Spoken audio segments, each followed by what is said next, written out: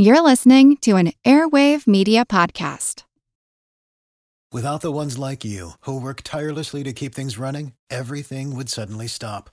Hospitals, factories, schools, and power plants, they all depend on you. No matter the weather, emergency, or time of day, you're the ones who get it done. At Grainger, we're here for you with professional-grade industrial supplies. Count on real-time product availability and fast delivery. Call, click Grainger.com, or just stop by. Grainger, for the ones who get it done. As a longtime foreign correspondent, I've worked in lots of places, but nowhere as important to the world as China. I'm Jane Perlez, former Beijing bureau chief for the New York Times. Join me on my new podcast, Face Off, U.S. versus China, where I'll take you behind the scenes in the tumultuous U.S.-China relationship. Find Face Off wherever you get your podcasts.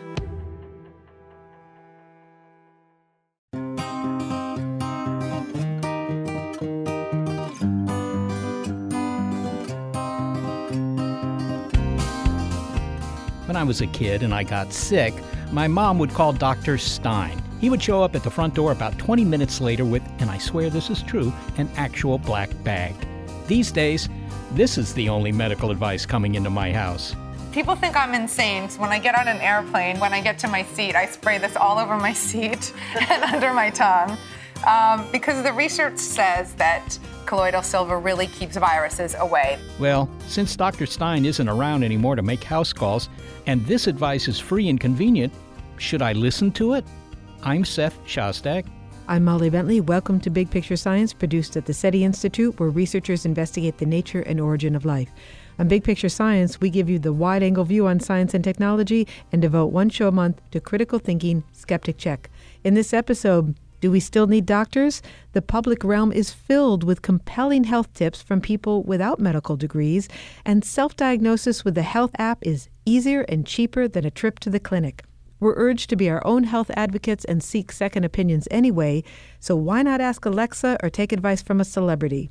And you may not be inclined to give up your physician, but what if artificial intelligence could give you a more accurate diagnosis? Could AI replace your MD? It's Skeptic Check, Heal Thyself.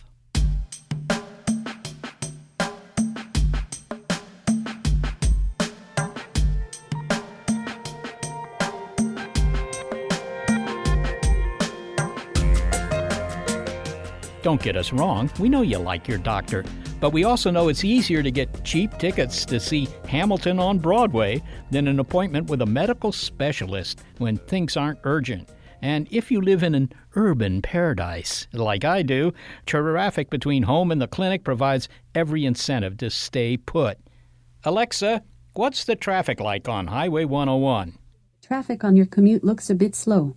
The fastest route takes about 1 hour 17 minutes via US 101 and CA 84.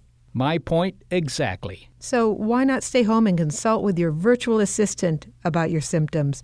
You know it's a great listener. You don't have to put on a drafty gown or limit your discussion to 10 minutes. Alexa is the most popular virtual assistant. In the 20 million homes where she's omnipresent and all ears, and listening to you right now, she's keeping track of grocery lists, calling an Uber for you, and playing lullabies to the kids at night. She's reliable and seems like an ideal choice to turn to with questions about health. Katherine Foley is a science and health reporter at Quartz. In the July 2018 issue of the magazine, she and her co-worker, Yo-Yo Joe, looked into the reliability of the health advice provided by Alexa.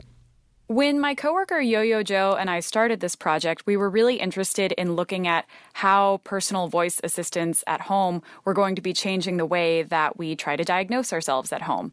They wanted to know where Alexa got her information and what a doctor would make of it. There are two ways that Alexa can dispense medical and health information. First, you can ask Alexa using just her name, saying, "Alexa, why is my throat sore?" or something like that. According to Mayo Clinic, most sore throats are caused by viruses that cause the common cold and flu. Viruses that cause mononucleosis, measles, chickenpox, and croup also can cause a sore throat. Less often, Infections with bacteria can Alexa cause sore has throat. a set of answers The that most she can common pull one is from a sore set of throat. sources Other possible like causes of the WebMD, sore throat Answers.com, include allergies, Stats.com, dry indoor or air. IMBD. And presumably these are what she uses for anytime you ask her any kind of question. You would think that she is using WebMD for health-related questions, but Amazon would not confirm that that was necessarily the case. The second thing that you can do is use a skill, which is basically like an app, but for your voice assistant at home. There are approximately 1,000 health-related apps or skills provided by Amazon. Examples include skills called Healthcare Genius or Virtual Nurse. Let's get started. I'm Virtual Nurse. I can provide you with information about illnesses, medications, and first aid. This app is for informational and educational purposes only. And in that case, you can say, Alexa, ask Virtual Nurse why my throat is sore. And she would give you a response from Virtual Nurse's responses, which might be different sources that you may or may not be able to see at the time that you're using this skill. So, does Alexa have a good bedside manner? And more importantly, reliable, useful health advice? Well, let's find out. Okay, Catherine, let's say I don't know if I have the flu or a cold, and I ask Alexa about it. What do I get in response? Typically, what Alexa does is pick up on different keywords and then give you information about those keywords. So if you said cold, she might give you information about a respiratory infection. If you said flu, she might talk about the stomach flu. She might talk about the regular flu or bird flu or something like that. So do I understand this correctly, Catherine, that her answer to my question, I'm worried that I might have the flu or a cold or something else, is that she's going to give me a kind of Wikipedia entry on flu and cold? I mean, just, a description of the words that I've used? That was the case most of the time, and that may or may not be helpful. But as one of our reviewing physicians when we tested these skills told us, oftentimes Wikipedia can be wrong. Isn't it possible that she would ask me questions simply to narrow the focus of her diagnosis? Alexa on her own is incapable of doing that, although there are some health skills that we tested that would engage in a conversation with you similar to what you might experience at the doctor. Skills for Alexa work like apps for your smartphone. Anyone can develop a skill, and there are some skills related to health that are created by credible sources, like the Mayo Clinic or Boston Children's Hospital. There are some other skills that have more dubious sources, so we found some like just labeled First Aid or Zana Health, and these might have really great doctor-backed answers, but it's difficult to find where they get their information from. However, what we noticed with some of these is that they would go on and on for long conversations that meandered down some questions that don't seem to have anything to do with what you're asking about. So, for example, we asked the giant skill, why is my throat sore? And it gave us some 25 questions, which included personal information regarding HIV status or past medical history and gender and age and location, which don't seem to be particularly relevant for figuring out whether or not you have the flu. We spoke to some physicians about this, and they were actually the most concerned about this line of questioning because it seems intelligent. It seems like what you might encounter at your doctor's office. But in reality, when you go visit your doctor, she will ask you more open-ended questions because questions aren't supposed to have specific answers. That might lead you to describe your symptoms differently than they really are, which could lead to a misdiagnosis. All right. So if Alexa tells me something about a cold and that sounds to me like it fits rather than the flu, I mean, that could save me maybe it'd save me a trip to the doctor. I don't know if I'd go to the doctor even with the flu, but potentially. And a very large percentage of the population is already using the web for medical device, just, if you will, Googling in something. So what's wrong with a visit to Dr. Alexa? Well, when you're looking up your symptoms online, although you should always, verify whatever conclusion you come to with an actual physician, when you're looking online, you can see all of the different sources and make a decision for yourself which one you would like to trust or which one you might want to ignore. When you're using your home voice assistant, it may or may not tell you where it's getting that information. And if it's getting its information from a more dubious source or someone that you don't know, you shouldn't trust that. As part of your study, Catherine, you and your colleagues asked Alexa a number of questions, printed off the answers, and shared them with medical professionals, i.e. doctors. What was their response? Neither of them were particularly impressed. In some cases, the answers were very bad or the question wasn't answered at all.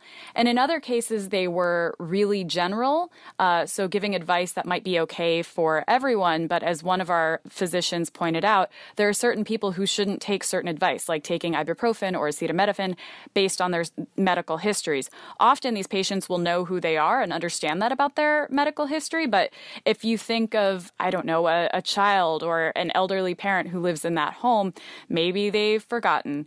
The other thing that they noticed is often these skills would just pick up on keywords rather than actually answering the question. And often it was such a useless response, you would probably go Google it anyway. Is there any evidence that people are not only doing this, that is to say, turning to Alexa for medical advice, but taking her medical advice seriously?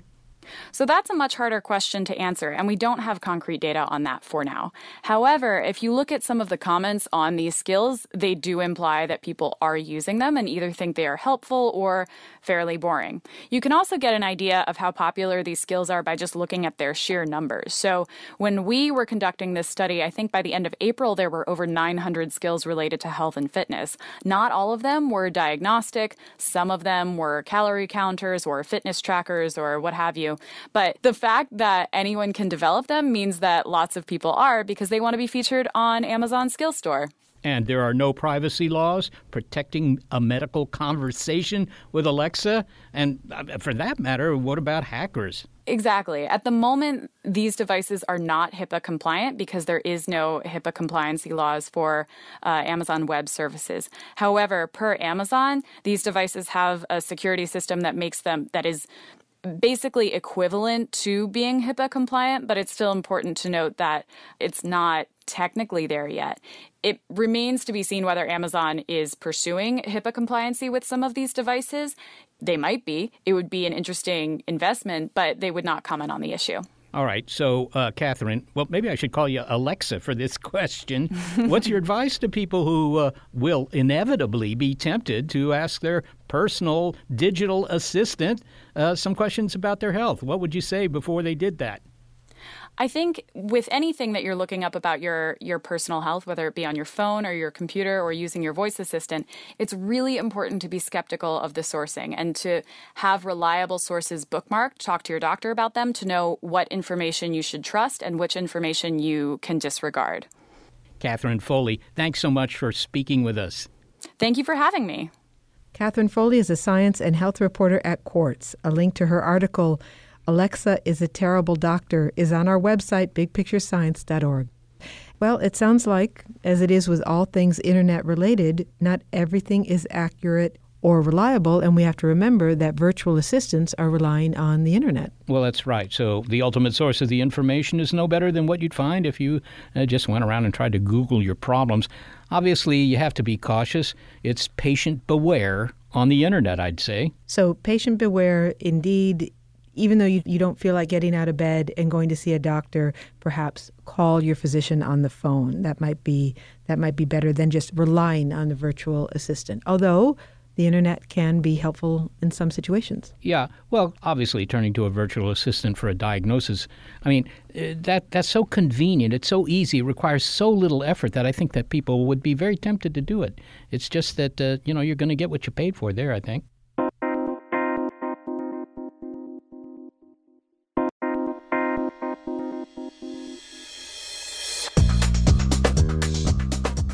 Well, turning to a virtual assistant for diagnosis is one example of the trend of looking for health advice outside the medical clinic.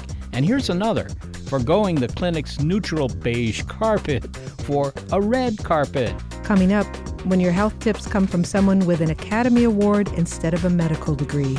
It's our monthly look at critical thinking on Big Picture Science. Skeptic check, heal thyself.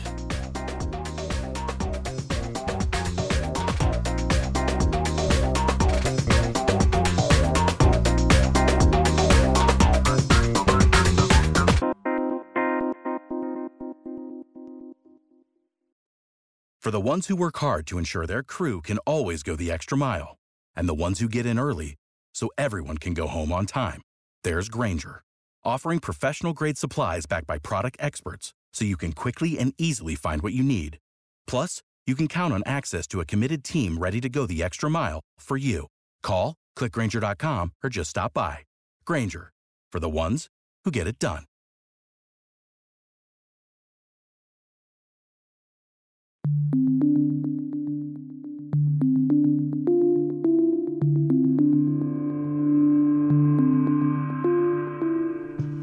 Alexa is not the only compelling public personality giving us health guidance. Hey, how's it going? Oh, your eye looks painful. Oh, it's watery and itchy. I think it's pink eye. I'm not sure what to do. Oh, just Google what Steve Carell did. What? You know, the actor Steve Carell. I read he got pink eye while filming Get Smart. Besides, he was in that film with Dwayne Johnson, who was in Southland Tale with Nora Dunn, who was in Working Girl with Harrison Ford, who played an actual doctor in The Fugitive. So you totally have the doctor thing covered. Oh, okay. But you don't even need it, because Steve Carell is brilliant. I mean, he was up for an Oscar.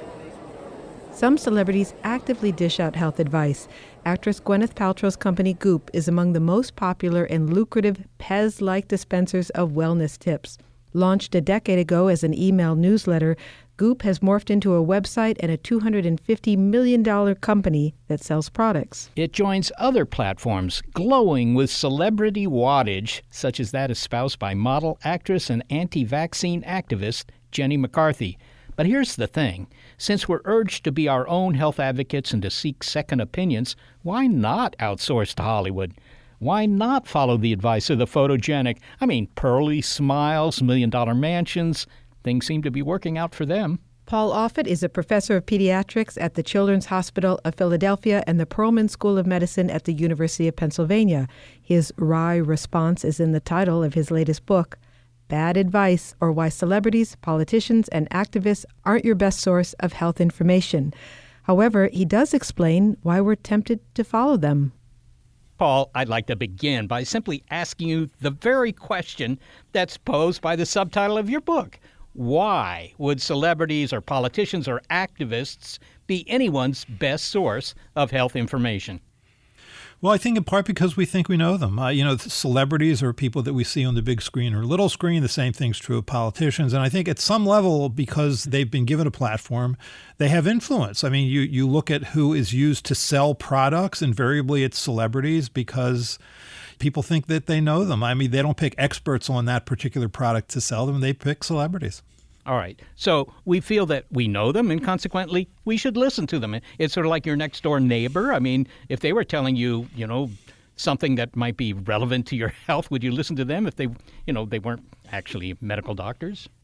Yes, that's exactly who people do listen to because they trust them. Whereas the doctor or the clinician is seen as somebody a little more distant, more formal, part of the medical industrial complex. And so people are a little more turned off by them. And especially these days, you go to a doctor's office, the doctor sits there, stares at the computer screen, types in your information, often doesn't look at you. It's distancing, whereas your neighbor's your friend. They're going to give you information that helps you, even if it doesn't. Well, now, let's follow up a little bit on that because Gwyneth Paltrow, she was written up in the New York Times, actually. There was a big story about her company, Goop. That started out as a website for health and lifestyle advice. And then it has grown into a multi-billion-dollar company. It's gotten a lot of criticism for making health and wellness claims that are not supported by science, and that seems to have only increased the business. What is it about Gwyneth Paltrow giving me health advice? Yeah, I'm not so sure it's her specifically as much as what she's offering. She's offering magic. She's offering these wonderful magical cures. If you have an autoimmune disorder for which medicine offers little or appears to offer little, she has magic glasses or, magic rubs that can make you better. I mean, this is not new. I think for centuries we've been very much drawn in by snake oil salesmen. She's just a modern day snake oil salesman. Well, give an example of bad health advice and possibly also an example of it being consequential. She argues that if you want to bounce your uterine hormones, then what you should do is you should have vaginal steaming with mugwort. Vaginal steaming is not a good idea. It can cause burns and serious infections, aside from the fact that it's never going to get into your uterus, and mugwort isn't a hormone. It's terrible advice. And in addition, she recently, or not so recently, has talked about jade eggs, that one inserts that into the vagina in order to induce better muscle tone. But if you have foreign bodies sitting in your vagina for lengthy periods of time, you can have bacterial overgrowth, especially with bacteria that cause so-called toxic shock syndrome. That's what happened with those superabsorbent tampons a couple decades ago when we had outbreaks of toxic shock syndrome because of that recommendation. But in the New York Times Magazine piece, it said that Gwyneth Paltrow has given into pressure and says the company will hire a fact checker. So, her claims about, magically charged stones and maybe these vaginal steaming routines, maybe they will be dropped from the website. Do you have any optimistic thoughts about this? No, I think what will happen is that you'll probably see vaguer statements. In other words, that FDA can actually crack down on you if you make a specific medical recommendation. So, for example, if you say concentrated garlic is going to lower your bad cholesterol, so-called low-density lipoprotein cholesterol, then the FDA can crack down on you. If you make a vaguer claim, like supports heart health, supports joint health, boosts immunity, then it's a little harder to crack down. I think they're just going to get vaguer, would be my guess. Now, obviously, Paltrow is simply an example of a more general phenomenon. We listen to celebrities, non-experts. As you say, they're selling snake oil, yes, perhaps, but they're also addressing things that people may not be able to get much better advice on. A lot of your book describes the vaccine controversy, that vaccinations have caused autism, and that's a field that you specialize in. Maybe you can tell me a little bit about the backstory on that. Well, so the fact of the matter is that modern medicine doesn't really know what does cause autism. And so when parents of children who have this disorder, which is certainly emotionally and financially burdensome, they want answers, and medicine really doesn't have answers or cures. So this is where often you'll see sort of quote unquote alternative healers step in. They'll know what the cause is. So let's say they say that vaccines cause it, or they know what cures are, casein-free diets, gluten-free diets. And that's all very seductive for parents who are desperate to do something, anything to help their child. And this is the worst kind of quackery to me, are people who take advantage of parents' desperate desire to help their child. But I think it's because there are limits to modern medicine, and that's often where you see groups like this step in. The whole autism story, that vaccination causes autism, that was actually started by a legitimate medical researcher, right? I mean, this appeared in a refereed journal. I mean, what happened there? Give me that story just briefly.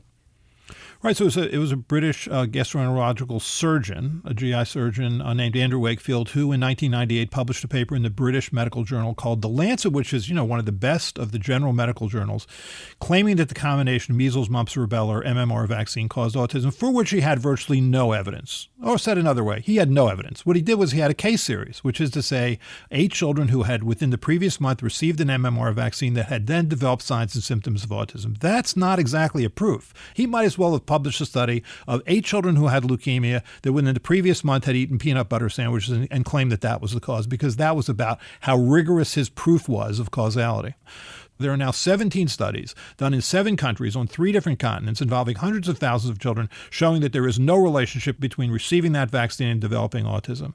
So it didn't stand. But the fact of the matter is it's hard to unring the bell. It's hard to unscare people once you've scared them, and that's where we are now. There's still plenty of people who believe this, and there are still celebrities who endorse this point of view that getting your kid vaccinated, particularly given the number of vaccinations that babies undergo, is a bad idea, and that's still causing people not to get their kids vaccinated. I mean, it's still happening, despite the fact that this was disproved. Right. So people like Kristen Cavallari, who's married to Jay Cutler, who's the quarterback, was the quarterback for the Bears. I think now he's with the Dolphins, and people like Jenny McCarthy or Jim Carrey or Rob Schneider. All of those have sort of stood up, I think, in their minds, in defense of children by saying, "Look, don't get vaccinated because you put yourself at this risk." In fact, they're doing exactly the opposite. What they're doing is they're hurting children by making a recommendation that can only cause parents to make a bad decision that puts their child at unnecessary risk. It's the opposite of what they think they're doing. Isn't it similar when it comes to cancer? There are people who say if you only change your diet, we can cure this cancer or that.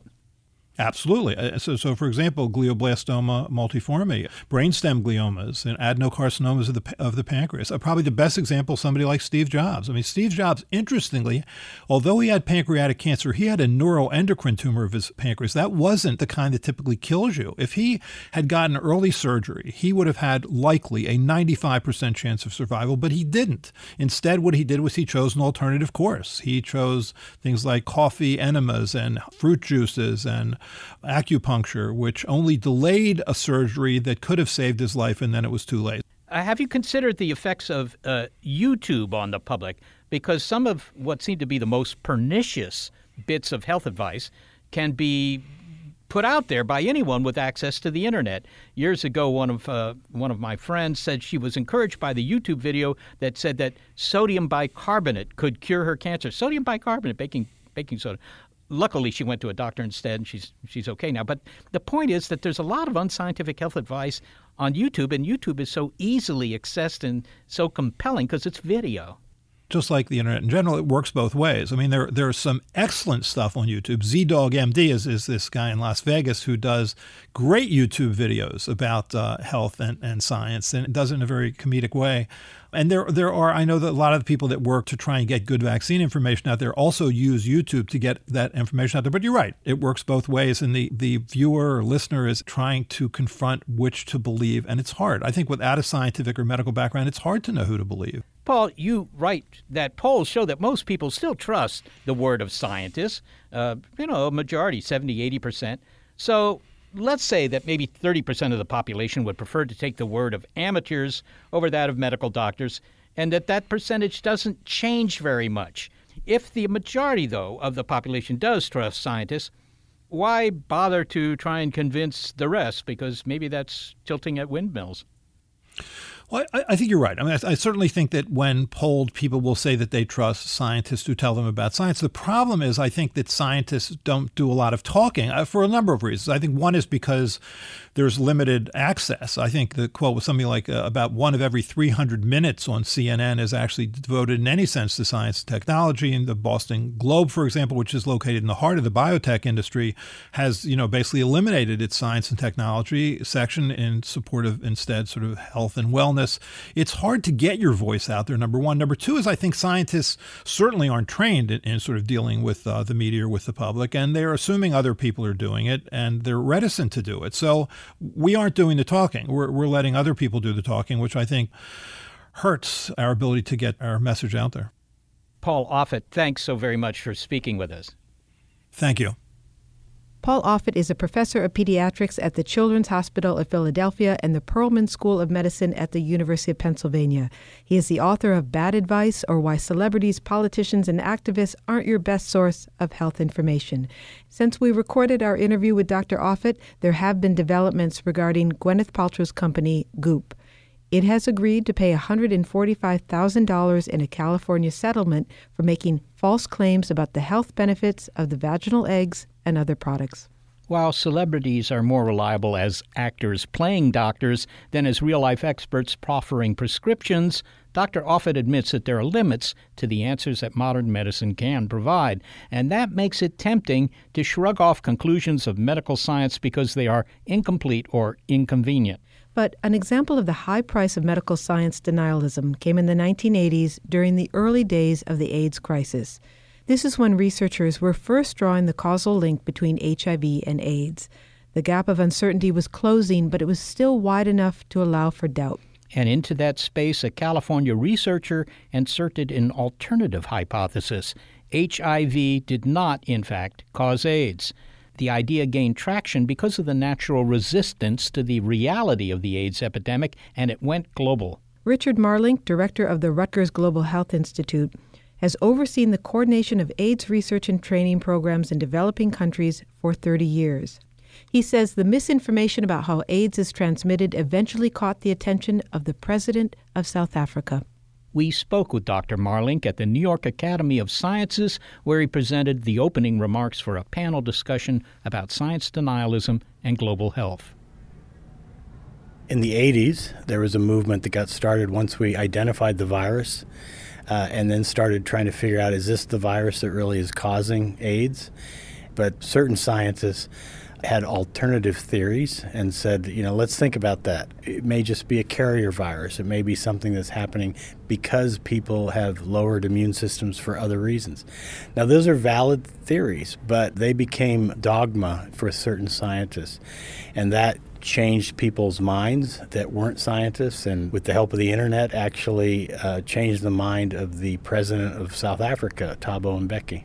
Let me follow up on that. So the gentleman that you're speaking of is the University of California, Berkeley virologist Peter Duesberg, and he denied that HIV caused AIDS, and this was 30 years ago, so this was in the 80s. Before we get to the consequences of his denialism, didn't the scientific establishment say that he had a right to dissent? He had a right to present a alternative opinion to what the majority of scientists were saying about the relationship between HIV and AIDS.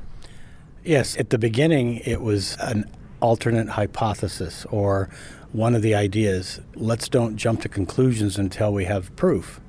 Science is about testing your hypotheses.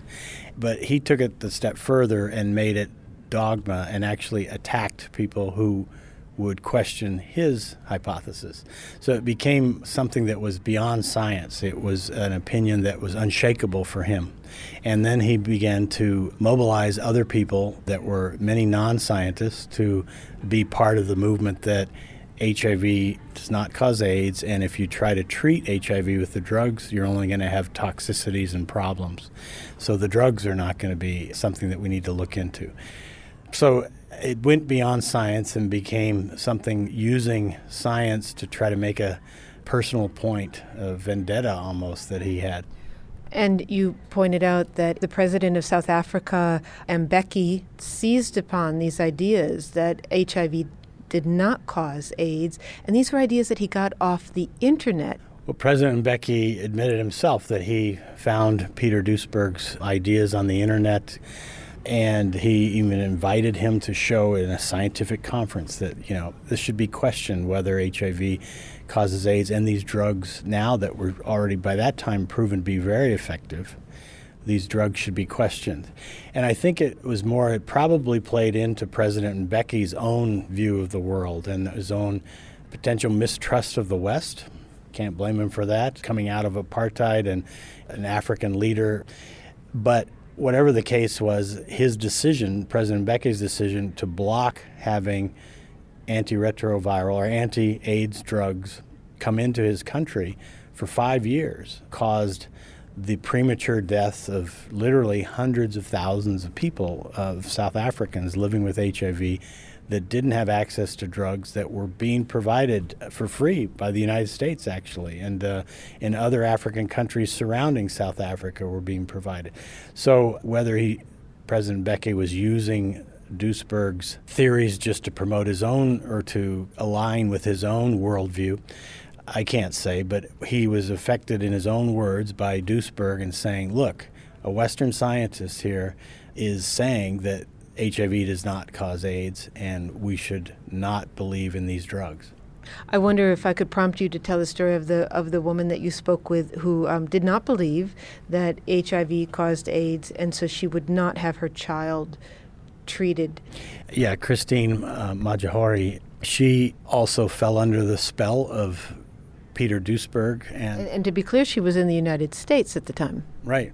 She's HIV positive, living with AIDS, and she was part of the AIDS denialists that HIV did not cause AIDS and that the drugs would be toxic compared to not taking them. So she refused to take the drugs that would have prevented her daughter, she was pregnant at the time, would have prevented her daughter from becoming HIV infected. So her daughter was born, unfortunately got HIV infected. Then she refused to have her daughter treated with, at the time there was effective treatment. So her daughter died of AIDS, and Christine died of AIDS after that. Well, I'm wondering, this is not the first person who has denied the causal relationship, and I'm wondering why her story stands out to you. Because she became an activist on the topic, not just, I'm not going to do this for my own body and my daughter's situation, but became a vocal activist. She had her own website and other things that actively tried to make other people be part of that belief system. So something else psychologically drives people to actively say, this is going to be what I'm going to stand for, and try to convert other people to my belief system. You've used the term worldview a couple times now in terms of framing the belief system of, in this case, Professor Duisberg, but other people who are science denialists. And what is the role of a worldview or a belief system in deciding whether or not you're going to accept the facts of science? We all have our own worldviews. I'm speaking more psychologically or sociologically, not that it's a world campaign or something. We have our own worldviews of how the world works and what's good and bad and how the world should be or how we hope it will be. That's what I mean by worldviews. And secondly, we have our own areas of what we think are important. All of us have our own different opinions. And third, we have our own experience, and we also the experience of those people that we trust. So some combination of those three end up making us have decisions about what we trust and believe in. So we might believe in most things that have been scientifically proven, but in certain areas we say, well, we're not so sure, because our worldview of mistrust of government or mistrust of big business, we say, well, we're not so sure of this. Finally, the stories that you're telling about the science denialism around the link between HIV and AIDS began 30 years ago, and couldn't one say, well, that's old news? And I'm wondering what that particular story of science denialism has to do with the science denialism we're seeing today. Well, I guess the HIV causing AIDS denialism started almost exactly 30 years ago with Peter Duisberg. I guess what it has to do today is that it should teach us that all of us have our own belief systems. And we have a right to those belief systems. It's part of human nature. They're governed, as we said, by our worldview, by our own view of what we think is important, and by our past experiences. But when it affects other people and harms other people, then it's not right. The same thing's happening for climate change. The same thing happens with vaccines, is when it's taken on for other reasons as a cause to prove some other point of view, then it can be dangerous. Richard Marlink, thank you so much for speaking to us. Thank you so much, Molly. Richard Marlink is the director of the Rutgers Global Health Institute. As a coda, we note that in 2008, researchers at Harvard University reported that South Africa's misguided AIDS policies, begun in the 1990s, and the attendant withholding of life-saving drugs caused the deaths of more than 300,000 South Africans between the years 2000 and 2005.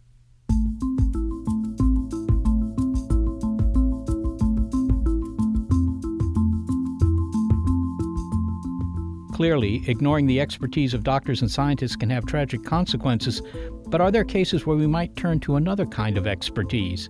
What happens when artificial intelligence dons the stethoscope? It's our monthly look at critical thinking on Big Picture Science. Skeptic check, heal thyself.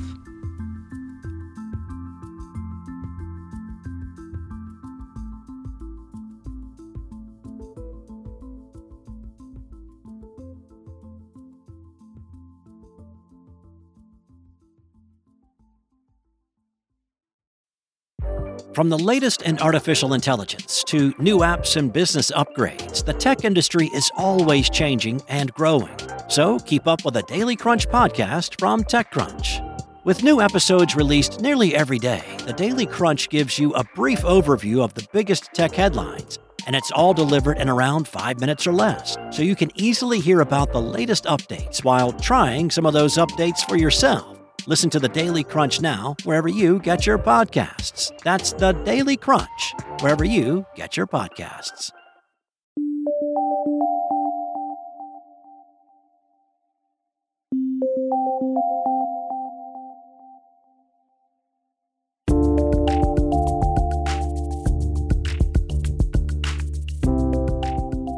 Imagine going to the doctor's office and hearing, "Dr. Robbie Robot will see you now," and then walking into the examination room to be greeted by a hydraulic android with a fishbowl head. "I am to transport you to the residence. For your convenience, I am monitored to respond to the name Robbie."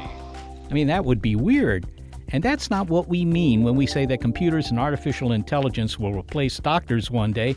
I mean, at least we're pretty sure that's not what we mean. Computers have been shown to be more accurate than human doctors in diagnosing some cancers and other maladies, and research fellow Shinjini Kundu at the University of Pittsburgh Medical Center is developing artificial intelligence to detect some diseases 3 years before they would be noticeable to a physician. In other words, AI might see things that your doctor can't. Dr. Kundu begins her talks on this subject with what is a common comparison in presentations about AI, Chihuahua or muffin. The idea really is that there are tasks that humans find second nature. For example, differentiating a Chihuahua and a muffin. But AI systems can sometimes have difficulty with tasks like this. But what about when it comes to something that humans can't differentiate? Right now, we're able to diagnose a lot of diseases, and we have fairly good treatments for them. But I think the next frontier in medicine really is, how do we detect diseases before they develop? How do we detect the diseases before there are gross changes in the human body that are so obvious that even humans can't miss them? So when diseases develop in the body, there are often subtle changes, and medical imaging is the way that we can look inside of the body without lifting a scalpel. Can you perhaps give me an example of the kind of images where you would rather have AI eyeballs on the images than those of, somebody at a clinic who would read an MRI scan or an X-ray or something like that? Sure. So today there are some statistics that up to 80% of medical diagnoses are made or confirmed through imaging studies. And the example that I've talked about in the past is with osteoarthritis detection. So there are images of knee cartilage where you show the image to a lay person. You can't tell what the difference is between somebody who's going to develop osteoarthritis in 3 years of pain versus someone who's not. And if you show the image to a radiologist or someone who's trained to look at the images, they also wouldn't be able to tell the difference. So the challenge is that if there are subtle patterns there that lie beneath human detection, can an AI system find it? So have you done that? I mean, have you fed an AI machine a whole bunch of photos of people's knees and then, seen whether it can tell you 3 years in advance whether somebody's going to get osteoarthritis? Yes, exactly. So I developed a new technology. It's called 3D transport-based morphometry, but that's kind of a mouthful, so I call it TBM affectionately. And basically what TBM does is that if you feed it a lot of images of knee cartilage, and let's say you've already tracked these patients over time, so you have the benefit of knowing who will actually go on to develop arthritis, it can learn what that common pattern is. And what we found is that not only does it find a very specific pattern that's common to those who go on to develop osteoarthritis, but that pattern is actually so sensitive that it can indicate in a new person that the system has never seen before and predict whether that person will go on to develop osteoarthritis in 3 years. It can do this with up to 86% accuracy, but of course there's always room for improvement as we add more scans and more data for the AI to learn off of. Well, Shinjini, what about other diseases? I mean, obviously, you said 86% success rate in predicting osteoarthritis 3 years in advance. What about, for example, breast cancer? Because a mammogram, I mean, it's a very complicated image, and not all the tiny lumps in there are dangerous. Could AI help in catching cancer earlier? I think those are some very exciting future applications of this technology. So the thing that I'm most excited about is if I can find a hidden pattern from these medical images that humans hadn't been able to see for early detection of osteoarthritis, then maybe there are hidden patterns that exist like this in a lot of different diseases. And being able to find these patterns may help us detect and diagnose disease at stages that we can't currently do today. And the next step is if we understand what is going on at these stages of disease. So for example, in osteoarthritis, 3 years before symptoms develop, if you can actually see what the changes are, doctors can design new interventions and maybe have the chance to stave off diseases before they develop. Well, I assume that effort is going on, and I also assume that as computers get faster and less expensive, that this will be applied more and more. So I got to ask you, Shinjini, do you think that AI will ever supplant, even replace a doctor's diagnosis for a whole bunch of diseases? I mean, it's already the case that they're pretty good at recognizing diseases that, for example, a doctor might never have seen because they're fairly rare. I think this kind of goes back to the Chihuahua and the muffin problem, and I think this is really where it's relevant, because a doctor making a diagnosis, it's a complicated process. It's an art. It really is more akin to recognizing the difference between a Chihuahua and a muffin than it is, say, like crunching numbers on a calculator. It actually is, there's part art and there's also part science. And so I think that while AI can help push the limits of that science aspect, the art aspect is something that humans do really well, and they can continue to bring that to the table, whereas AI can search through almost, seemingly infinite space of patterns or possibilities to interpret large data sets in ways that humans can't do. It can help sort of triage patients, and one of the benefits is that it can help point people who might need medical attention the most towards doctors, and that might help in sort of efficient allocation of resources in that regard. But, in terms of making diagnoses, I sometimes also worry about how would AI perform in the presence of incomplete information. I think that that's still something we have to explore in applications like that. Shinjini Kundu, thanks so very much for speaking with us. Well, thank you for having me. Shinjini Kundu is a research fellow at the University of Pittsburgh Medical Center.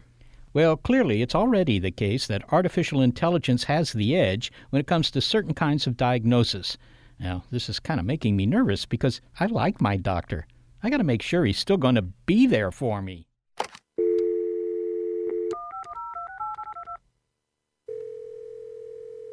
Hi, this is Dr. Schlisserman.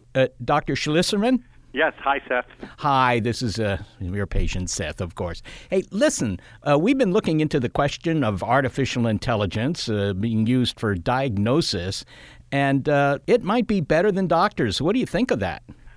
Well, I think there are certain algorithms that artificial intelligence can probably go through and help aid physicians in making diagnoses, but I certainly don't think it would be in any way a replacement for the human factor that physicians bring to the relationship. Can I ask you, when a patient walks into your office, you've seen them before, you've seen them for years in most cases.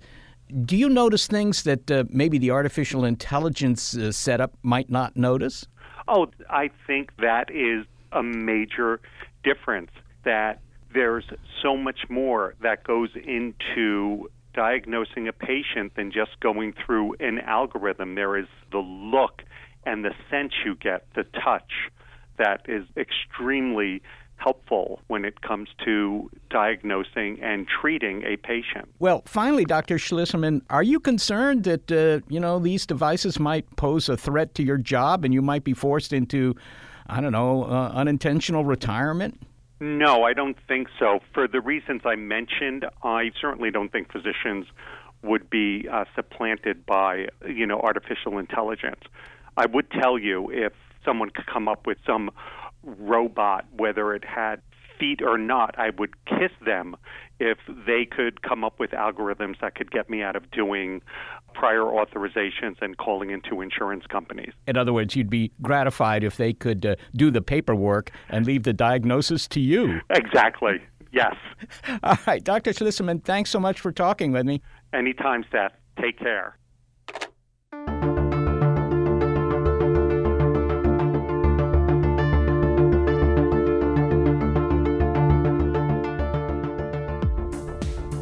So what we're hearing in the show is that there are many sources of medical information out there that you could turn to instead of turning to your doctor. but that doesn't mean that you should or just accept those diagnoses without some critical thought as to where they're coming from. So clearly, you've got to be a little careful. We're talking about your health. We're not talking about, whether your windows are clean or whether your car works. So you got to consider the source of the advice you're getting. If it's somebody on television, they don't know you. They don't have the background in terms of your health for the past 20 years. They just don't have any of that stuff. And beyond that, they might or might not be qualified. But there's a reason why we're attracted to those television and movie personalities. As Paul Offit says, we identify with them, even though we're not celebrities, or we just like them. They offer alternative solutions that medical science can't provide. Well, obviously, if you have a really serious medical problem, you might not want to hear what your doctor says, particularly if your doctor comes back and says, we don't know what causes this, and I don't know how to treat it. And there's somebody over here coming in on the internet or on the television or whatever and says, I do know how to deal with this. Then, of course, you're going to be tempted to listen to that. And we've heard that there are serious consequences of eschewing medical advice just because it's inconvenient or it's incomplete. And a very stark example of that is what happened when AIDS denialism circulated in the late 80s and the 90s. I think another interesting thing in the show is where this is all going. Clearly, artificial intelligence is coming into the picture, and it's better at doing some things. It can stop the progression of some diseases by simply diagnosing them very much earlier. That's a great thing. And I can imagine that 20 years from now, getting artificial intelligence involved in your health care is going to be a no-brainer, as it were. Okay, but for now, we still have doctors. They are humans, and we should continue to appeal to their expertise.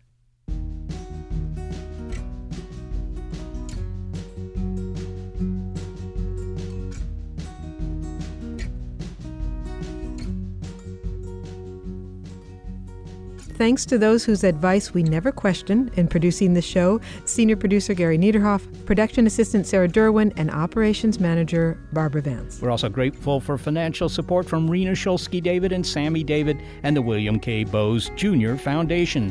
Big Picture Science is produced at the SETI Institute, a nonprofit scientific and education organization whose scientists study the origin and nature of life. And a big thanks also to our listeners. Your ears have been attuned to our monthly look at critical thinking on Big Picture Science. Skeptic Check, Heal Thyself was this episode. If you'd like to hear more Big Picture Science episodes, you'll find them in our archive at bigpicturescience.org, and you'll also find links there to our guests. Oh, and if you never want to miss an episode, subscribe to BiPi-Sci on iTunes, Google Play, Stitcher, Spotify, or iHeartRadio.